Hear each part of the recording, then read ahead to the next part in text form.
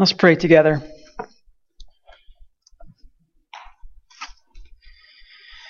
God, we stand here at the base of a mountain, getting ready to talk about what we treasure most.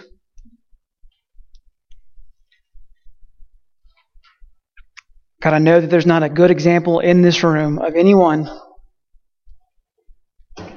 who has truly and obediently decided to lay up treasures in heaven instead of earth. God, we get so distracted. We get so consumed with things of this world. We focus, at least I do, the majority of my attention on things that are going away, things that can be destroyed. So God, help us this morning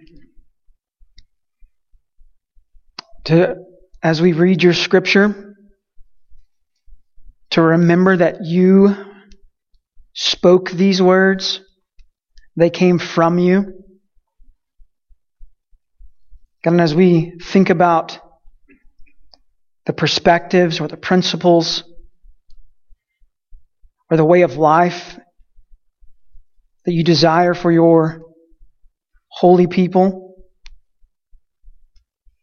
God, as we reflect upon the sermon that Christ preached and has been preserved for us to continue to study,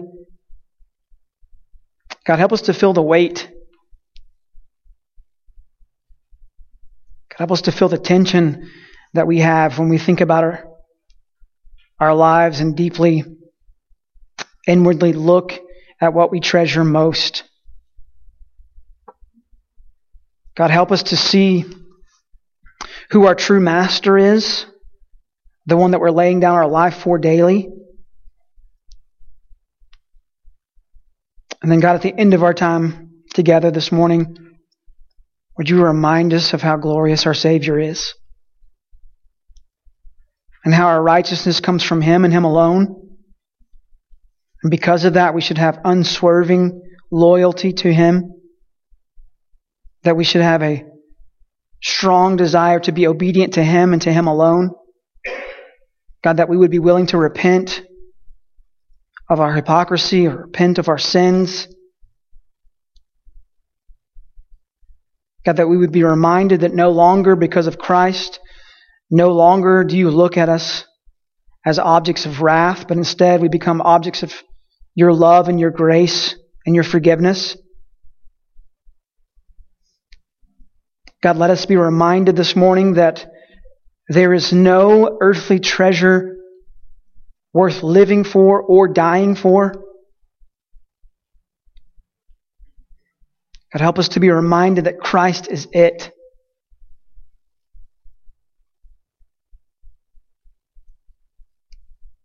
Lord Jesus, please speak to us this morning. God, and through your power, through your Holy Spirit, as we have a desire to abide in you, God, help us to respond to you alone in a way that shows your worthiness, that shows your holiness, that shows your righteousness. God, help us to take these few moments seriously as Brian has led us into worship of you.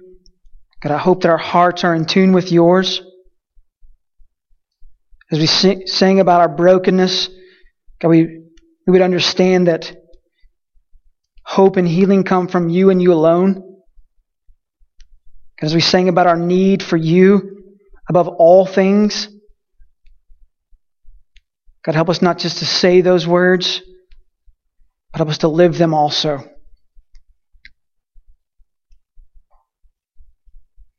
God, help us to make the most of this time for your glory. God, thank you that you are the only God, the King eternal, invisible, immortal. God, that you are forever. To you alone be honor and glory. In Jesus' name I pray. Amen. Turn to Matthew chapter 6. We've been working our way through the Sermon on the Mount, and we come to a really, really difficult topic, similar to last week as we talked about fasting. I'll remind you just for a short time here, we talked about fasting last week. Talked about fasting being the act of making room in our hearts and our appetites to wholeheartedly worship God and find eternal pleasure in Him.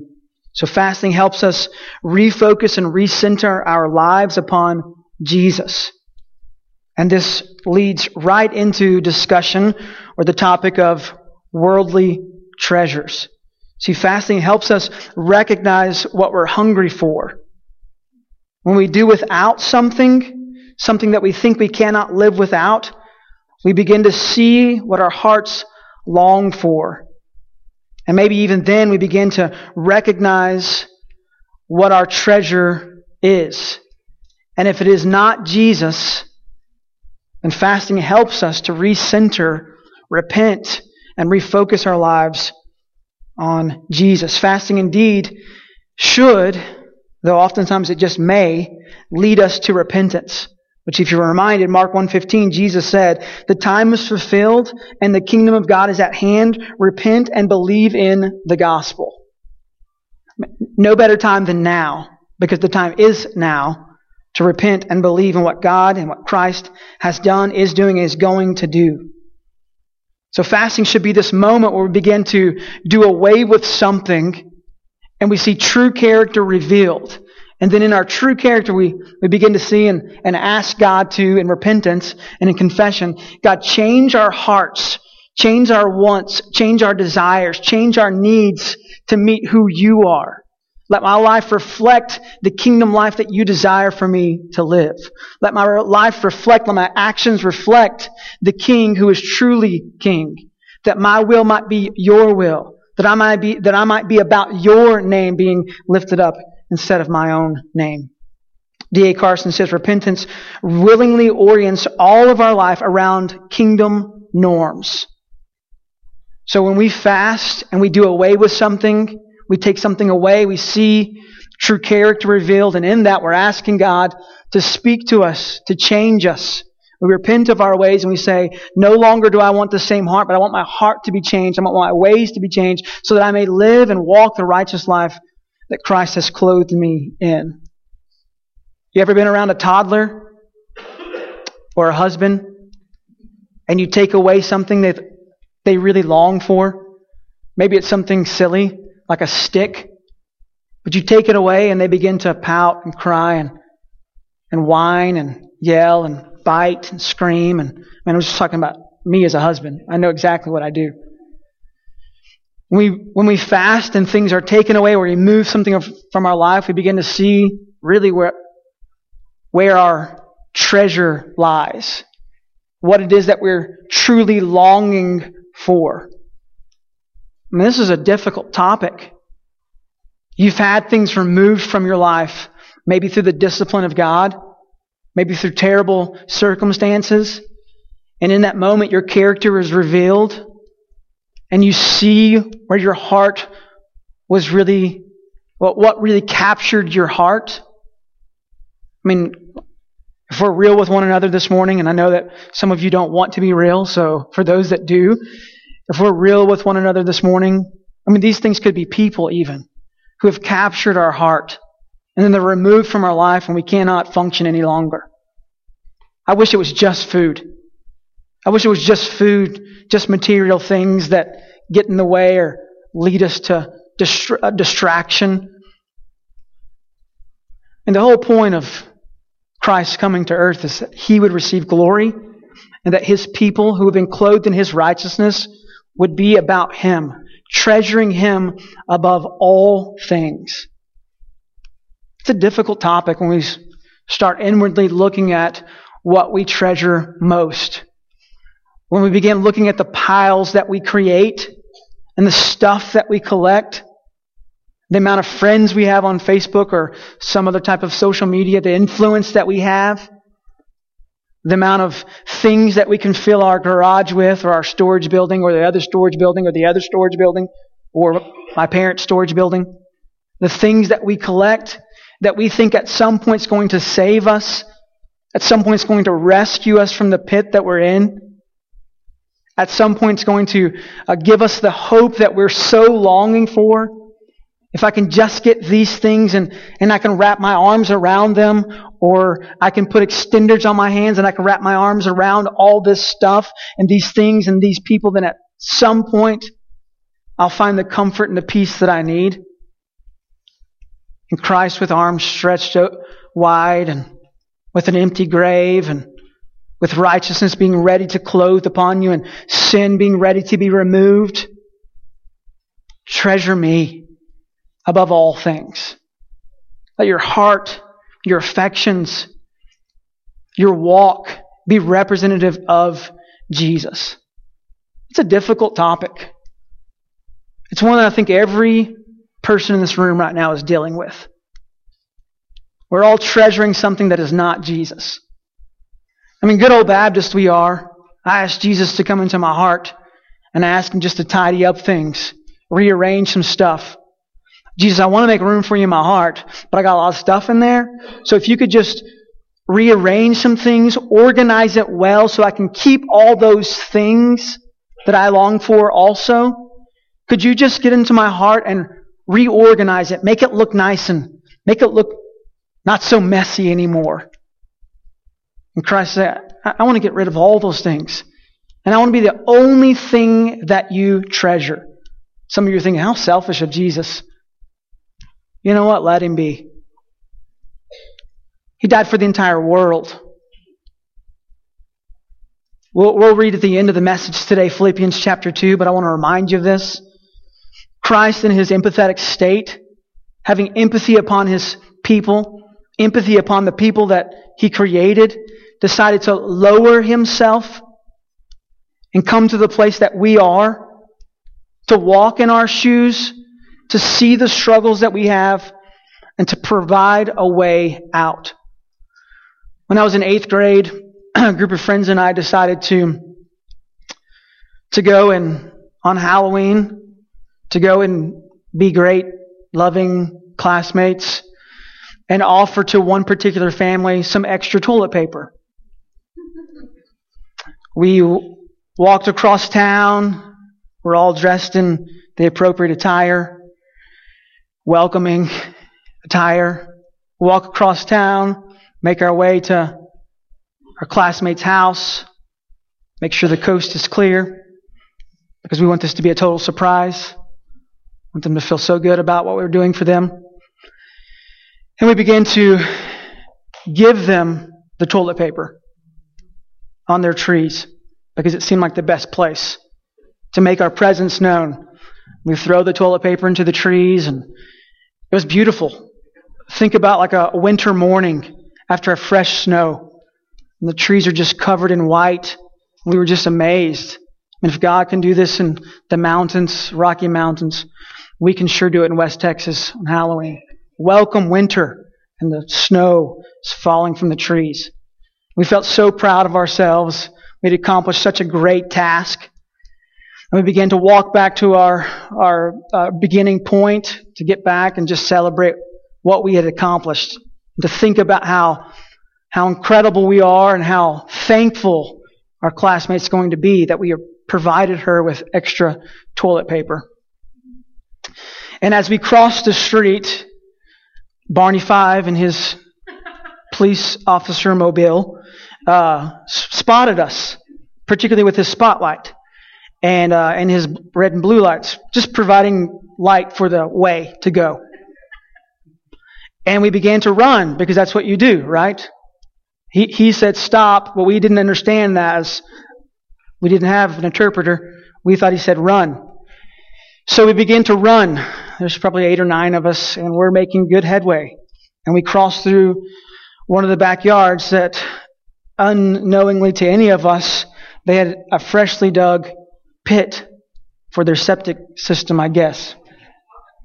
And it turned out to be my grave, it felt like. And as we're running, and there was no more ground, I just fell into the pit. And as I lay there in the pit thinking, I'm going to jail for the rest of my life for decorating Jamie Mason's house with toilet paper. What a way to go out. What a way to go out in this world. And I hear a car. And I know it's the police car. And then I see the spotlight. And it goes over the hole. And I'm laying in the pit. And it goes over the hole. And then he goes over the hole again. The police officer never knew that the pit was there. And I felt so accomplished as I was laying in this pit where I thought that I would never be rescued from for good cause. Instead, I would just be rescued to prison bars for toilet paper in my friend's house. The light passed over one more time, and then I heard the car drive off. And at that moment, I knew that I was free for eternity. And so I jumped out of the pit, and I ran as fast as I could like Forrest Gump to my parents' rescue and never told them a thing until they listened to this podcast. See, I think for many Christians, we have been rescued from the pit. We've been brought out of the pit. See, our Savior came from heaven, Philippians chapter 2, came into the pit to walk where we walk, see our sin and remove us from that, rescue us from the pit of sin and despair, and to give us a new life, to fill us full of light, to take away all darkness, to empower us to walk the gospel mission that He has set us out upon. But many of us want to try and prove Psalm 103 incorrectly. Yes, Christ removes our sins as far as the east is from the west, but many of us set out the rest of our life, the rest of our saved life, trying to prove that maybe He's wrong. Well, I'm going to walk as far east as I can until I find my sin. I want to see if He really did remove it as far as the east is from the west. We don't really trust in that. We don't trust that what He's set us out upon or what He's done for us is truth or is reality. And then when the light of Scripture passes over us and begins to convict us, and instead of repenting and changing, repenting of our ways and changing the course, we hide back in the pit and the light goes over us. Don't look at me. And the light goes back. Don't look at me. Please, light, don't let this be about me. Hiding in the pit that Christ has rescued us from. He wants to shine light so we can be more like Him. Reveal our sins so that we can repent and confess and walk in a way of righteousness, clothed in the righteousness that He has put on us. So when we talk about what we treasure the most of us have a shovel in our hand, and the pit that we've been rescued from, and that Christ has filled in with His glory and His grace and His forgiveness. We got the shovel in our hand, digging it all back out. Let me get back in that pit. Let me become slaves to that sin again. It's not what Christ desires of us. It's not why He saved us. It's not why He's come and resurrected from the dead so that we could live a marginally filled life. I mean, we talk about an abundant life and a full life, and most of the time we completely ignore these scriptures when we talk about that. Lord, let me have a full, abundant life, full of treasures that moth and rust can destroy. Lord, let me have a full and abundant life, full of things that thieves can break in and steal. Lord, let me have an abundant life full of money and man and possessions that I can let rule over me again. It's not what Christ desires of us. Matthew 6:19 through 24. Do not lay up for yourselves treasures on earth. Honestly, as I wrestled with this week and wrestled just moments ago, I thought about just coming up and just reading these scriptures and walking off. Because I don't think there's anything else that could be said. But maybe I'm in rebellion here and said more than I should. Do not lay up for yourselves treasures on earth where moth and rust destroy and where thieves break in and steal. But lay up for yourselves treasures in heaven where neither moth nor rust destroys and where thieves do not break in and steal. For where your treasure is, there your heart is also. See, Christ, in the context of the Sermon on the Mount, is asking that His followers, those who are desiring to live obediently in what He's called them to live, and the way that He's called them to live, those that have been clothed in His righteousness, those whose sins have been removed as far as the east is from the west by Jesus, He's calling us to have this unswerving loyalty to Him and to His kingdom. Thy will be done on earth as it is in heaven. Your kingdom come. God, your name be lifted up, your holy name. And how can we as followers of Him be lifting up His name, His holy name? How can we allow His will to be done on earth as it is in heaven if we are too consumed with the things of earth? I mean, the call here in verses 19 through 24 is a call to minimize fleeting things and maximize the eternal King. We should be like those wise men who came and visited Jesus at His birth or thereafter, who brought earthly treasures to lay at His feet and then replaced those treasures with worship of Jesus. Left in a different way, leaving earthly things behind, maximizing the eternal King, submitting to Him and to Him alone. There's some replacement theology for you. Replacing the treasures we have on this earth with the treasure of Jesus, period. I mean, when Jesus refers to treasures here, He's referring to them as any valuable thing which is perishable. Anything that's going away, any fleeting thing, or anything that can be lost in one way or another. Can you lose Jesus? Come on, Baptist, this is you. Can you lose Jesus? If not, surrender your life in obedience to Him and treasure Him above everything else. We shouldn't be known as a group of people who only treasure Jesus when it's convenient, who only treasure Jesus when it's Sunday, who only treasure Jesus when it's the right song. I was thinking about Billy Graham this week and reminded of a song that came out of his ministry. I'm going to read the lyrics to you. I'd rather have Jesus than silver or gold. I'd rather be His than riches untold. I'd rather have Jesus than houses or land. Yes, I'd rather be led by His nail-pierced hands than to be the king of a best domain and be held in sin's dread sway. I'd rather have Jesus than anything this world affords today. I'm seeing lots of nodding, lots of agreement. We are in agreement. What a great song. But we will look deep inwardly. When I sing this song and I get just to this moment where it says, I'd rather have Jesus than houses or land, my words say it, but my heart does not agree. I come under conviction every time. And this isn't even the Scripture of God. This is just man's words they put into lyric form to go along with some music on a page so that we could sing it in worship of Jesus. But when I say I'd rather have Jesus than houses or land, I see the hypocrisy in myself so much. I'd rather have Jesus than silver or gold. I sure do enjoy that paycheck that comes every 2 weeks that this church provides for me. I sure do. I mean, I'm reading the words of Annie Armstrong. I don't want a salary. I don't want a paycheck. Let Annie Armstrong sing this song. I'm a hypocrite full of sin. And I see where my desires are. And in that I have to repent daily, saying, Lord, change my desires. Change my wants. Let me see Jesus as those in Revelation chapter 19 see Jesus. That He is worthy. That He is the only worthy thing to be living for.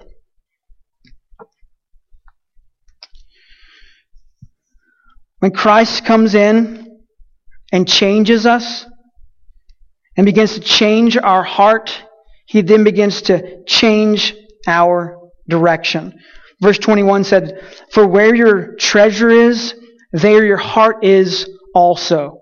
So it really is, it still is, it will continue to always be a heart issue. Like we said earlier, we're asking Jesus to come into our heart. We want Him to come and fill our heart, but we'd rather Him just reorganize the other treasures that are in there. That's fine, Jesus, put yourself at the top. But can I keep all those treasures? Well, we get to the end of this little passage and we see that no one can serve two masters. So we think about our treasures and we are drawn towards our treasures. We fret about our treasures. We measure other things and other people by our treasures. This is so painfully true that a person who honestly examines himself or herself can pretty well discover what his or her real treasures are simply by studying your deepest desires. As in fasting, remove something and you see your true character revealed.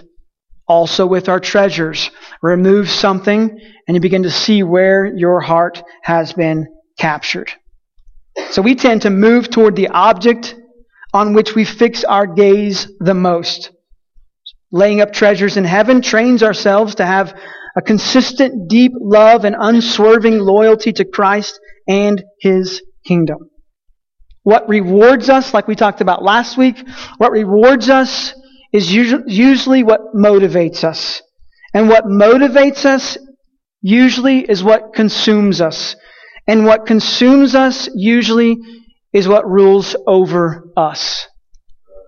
I mean, if it's Jesus who's ruling over us, then hopefully Jesus is who's consuming our lives. And our lives are consumed with Jesus. And if our lives are consumed with Jesus, then hopefully He's the one that's motivating us. And if He's the one that's consuming us and ruling over us and motivating us, then we see eternally that He is our reward. We treasure Him above anything and everyone else. Paul Tripp says this: as we listen to eternity, we realize that the kingdom is about God radically changing people, but not in the self-absorbed sense our culture assumes. Christ came to break our allegiance to such an atrophied agenda and call us to the one goal worth living for. His kingdom is about the display of His glory and people who are holy. This is the change He came, lived, died, and rose to produce. This is the life and work He offers us in exchange for the temporary glories we would otherwise pursue. The kingdom agenda is intended to control our hearts and transform our lives. The second part of this little passage that Jesus is preaching says this, verse 22. The eye is the lamp of the body, and so if your eye is healthy, your whole body will be full of light. But if your eye is bad, your whole body will be full of darkness. If then the light in you is darkness, how great is the darkness? Really, Christ is talking about a good eye, a singleness of purpose, an unswerving loyalty, an undivided loyalty, that our eye is fixed upon, gazed upon, the one who it should be fixed upon, the treasure that truly is a treasure. When we are full of light, then will we have unreserved commitment to the kingdom, to its values, and then we can truly become the light of the world. How can we be the hope of the world as the church, or the light of the world as followers of Jesus, if our eyes are fixed upon darkness, if our treasures are not Christ? How will we ever be the light of the world?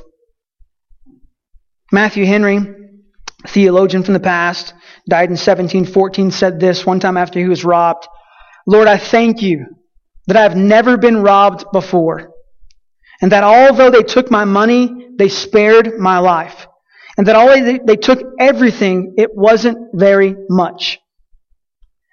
And I thank you that it was I who was robbed and not I who robbed. And Matthew Henry's vision and his focus was upon Christ, who his true master really is. For where your treasure is, there your heart will be also. And then Jesus says this at the end: no one can serve two masters, for either he will hate the one and love the other, or he will be devoted to the one and despise the other. You cannot serve both God and mammon, or both God and possessions, or both God and money. You can only serve one. Have you ever been using a saw and you drew your line on the board, and it's a straight line, and you're going to cut that straight line? Or maybe you're in kindergarten and you're learning how to cut with scissors, and your teacher says, just cut on the dotted line. And so you begin just cutting on the dotted line. Or maybe you're an artist of some sort and you wanted to draw a straight line of some sort, so you began drawing the straight line. Or maybe you're driving somewhere and you know where you're headed, and it's in New Mexico, so for the most part, most roads are straight and long and slow. And you fix your attention on the goal ahead, and you know where you're going. But at some point when you're cutting, either with the saw or with the scissors, or you're drawing or you're driving, at some point you begin just to look down to exactly where you are. And you just start, I'm going to cut, and I'm just going to let this place right here be my line. And you never look up. You get fixed on this point here, and you never look up. And then you get to the end of the board, or the end of the paper, or the end of the artwork, or the end of the road, and you get to the end, and you look around, and you're like, huh. And you're redneck maybe, and you say, well, this ain't where we're supposed to be. And you don't know how it happened. You have no idea. Well, I had a path. I had a guide. I knew where I was supposed to be going. What happened? You focused here in the moment. You didn't focus on the goal. You let this be your treasure. This moment here be your treasure, instead of where our eyes should be fixed, as the author of Hebrews 12:1 and 2 says. We began swerving back and forth. You wanted to cut a straight line on the board, but you look and, well, that's going to have to be something else. We're going to have to start over, a different project here, because this was supposed to be straight, and it's not the way that it's supposed to be. Or maybe you're walking a straight line, and maybe this wall is where you want to end up, and you start from over here, and you have somebody go along with you. And instead of looking at the goal and the prize, you begin to look beside you. You begin treasuring the person who's next to you. And you begin walking, and because your gaze is fixed upon them, they begin to lead you. And maybe they're great, maybe they're good, but they begin to lead you in the wrong direction, because your gaze was not on, or your vision was not on what it was supposed to be on.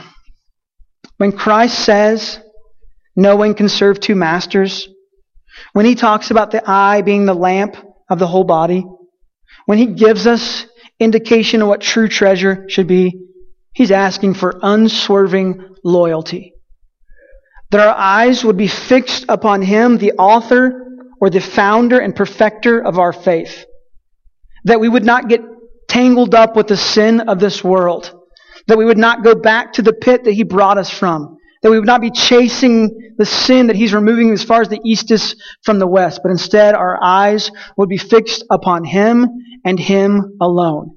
And when He shines light into our life and we recognize where our treasure truly is and what our heart has really been captured by, then we repent and we ask Him to remove the sin from us. That we may be reminded of His sovereignty. That we may be reminded of His forgiveness. That we may be reminded of what a great treasure He is. If you want to treasure Jesus and only Jesus, then you must take on the mind of Christ. The mind of Christ goes like this. Philippians chapter 2, verse 5. Have this mind among yourselves, which is yours in Christ Jesus. Verse 6. Who, though He was in the form of God, did not count equality with God a thing to be grasped. See, this is opposite of what happened in the garden. Adam and Eve thought they could be God. But God comes to earth and He says, I won't count it as equality.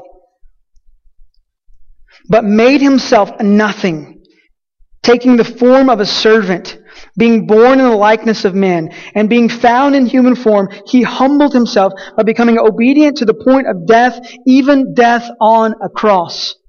Lord, I'll follow You because I know You're going to give me an abundant life. Lord, I'll follow You because You're going to fill all my needs and all my wants. But don't ask me to die for You. Well, I want You to follow Me. I want You to deny self. I want You to take up your cross, and I want You to follow Me. Oh, no. I'm just here for the treasures. Well, I am your treasure. No. You don't get it. I want you to be one of my treasures. One of the many of my treasures. And Jesus graciously, compassionately, empathetically says, you cannot serve two masters. You're either going to love the one and hate the other, but you cannot serve both of us. And being found in human form, he humbled himself by becoming obedient to the point of death, even death on a cross. And therefore God highly exalted him and bestowed on him the name that is above every name, so that the name of Jesus every knee should bow in heaven and on earth and under the earth, and every tongue confess that Jesus Christ is Lord, to the glory of God the Father. See, there will be a day when we will all recognize, everyone will recognize the treasure of Jesus. My hope is this, that you won't have to wait for that, but you can begin seeing that today. If he hasn't rescued you from the pit, confess him as Lord. Repent of your sins. Ask him to forgive you of those. Let him dress you or clothe you in his righteousness. Let him remove you from that pit, not on your own merit, because of what he has done, because of his completed work. And if he has rescued you from the pit, and he shines that light upon you, and you stand guilty, Lord, I see my sin. Change my ways. I confess these sins to you. I'm repenting of that. God, I want to follow you. I want to treasure you and you alone. Let Christ be your treasure. Jesus, thank you that we have a Savior who is not like any other Savior or any other thing that does saving in the world. We have a Savior who knows us, who knows our weaknesses. We have a Savior who knows our struggles, who's been tempted, and yet remained sinless. Thank you that we have a Savior that completed the work of salvation once and for all. God, thank you that you do and you can. You have the authority and the power, not only to rescue us from the pit, but you also have the power and the authority to remove our sins. God, help us not to chase those. Help us to live unswervingly loyal to you. God, as light has shined upon us this morning, not for our own glory do we respond to you, not to prove our righteousness to others, that we confess our sins to you. But God, help us to reorient our lives around Christ. That we would be ruled over, consumed with, motivated by, and rewarded with Jesus and Jesus alone. In Jesus' name I pray. Amen. Spend some time, invitation time, just responding to Christ.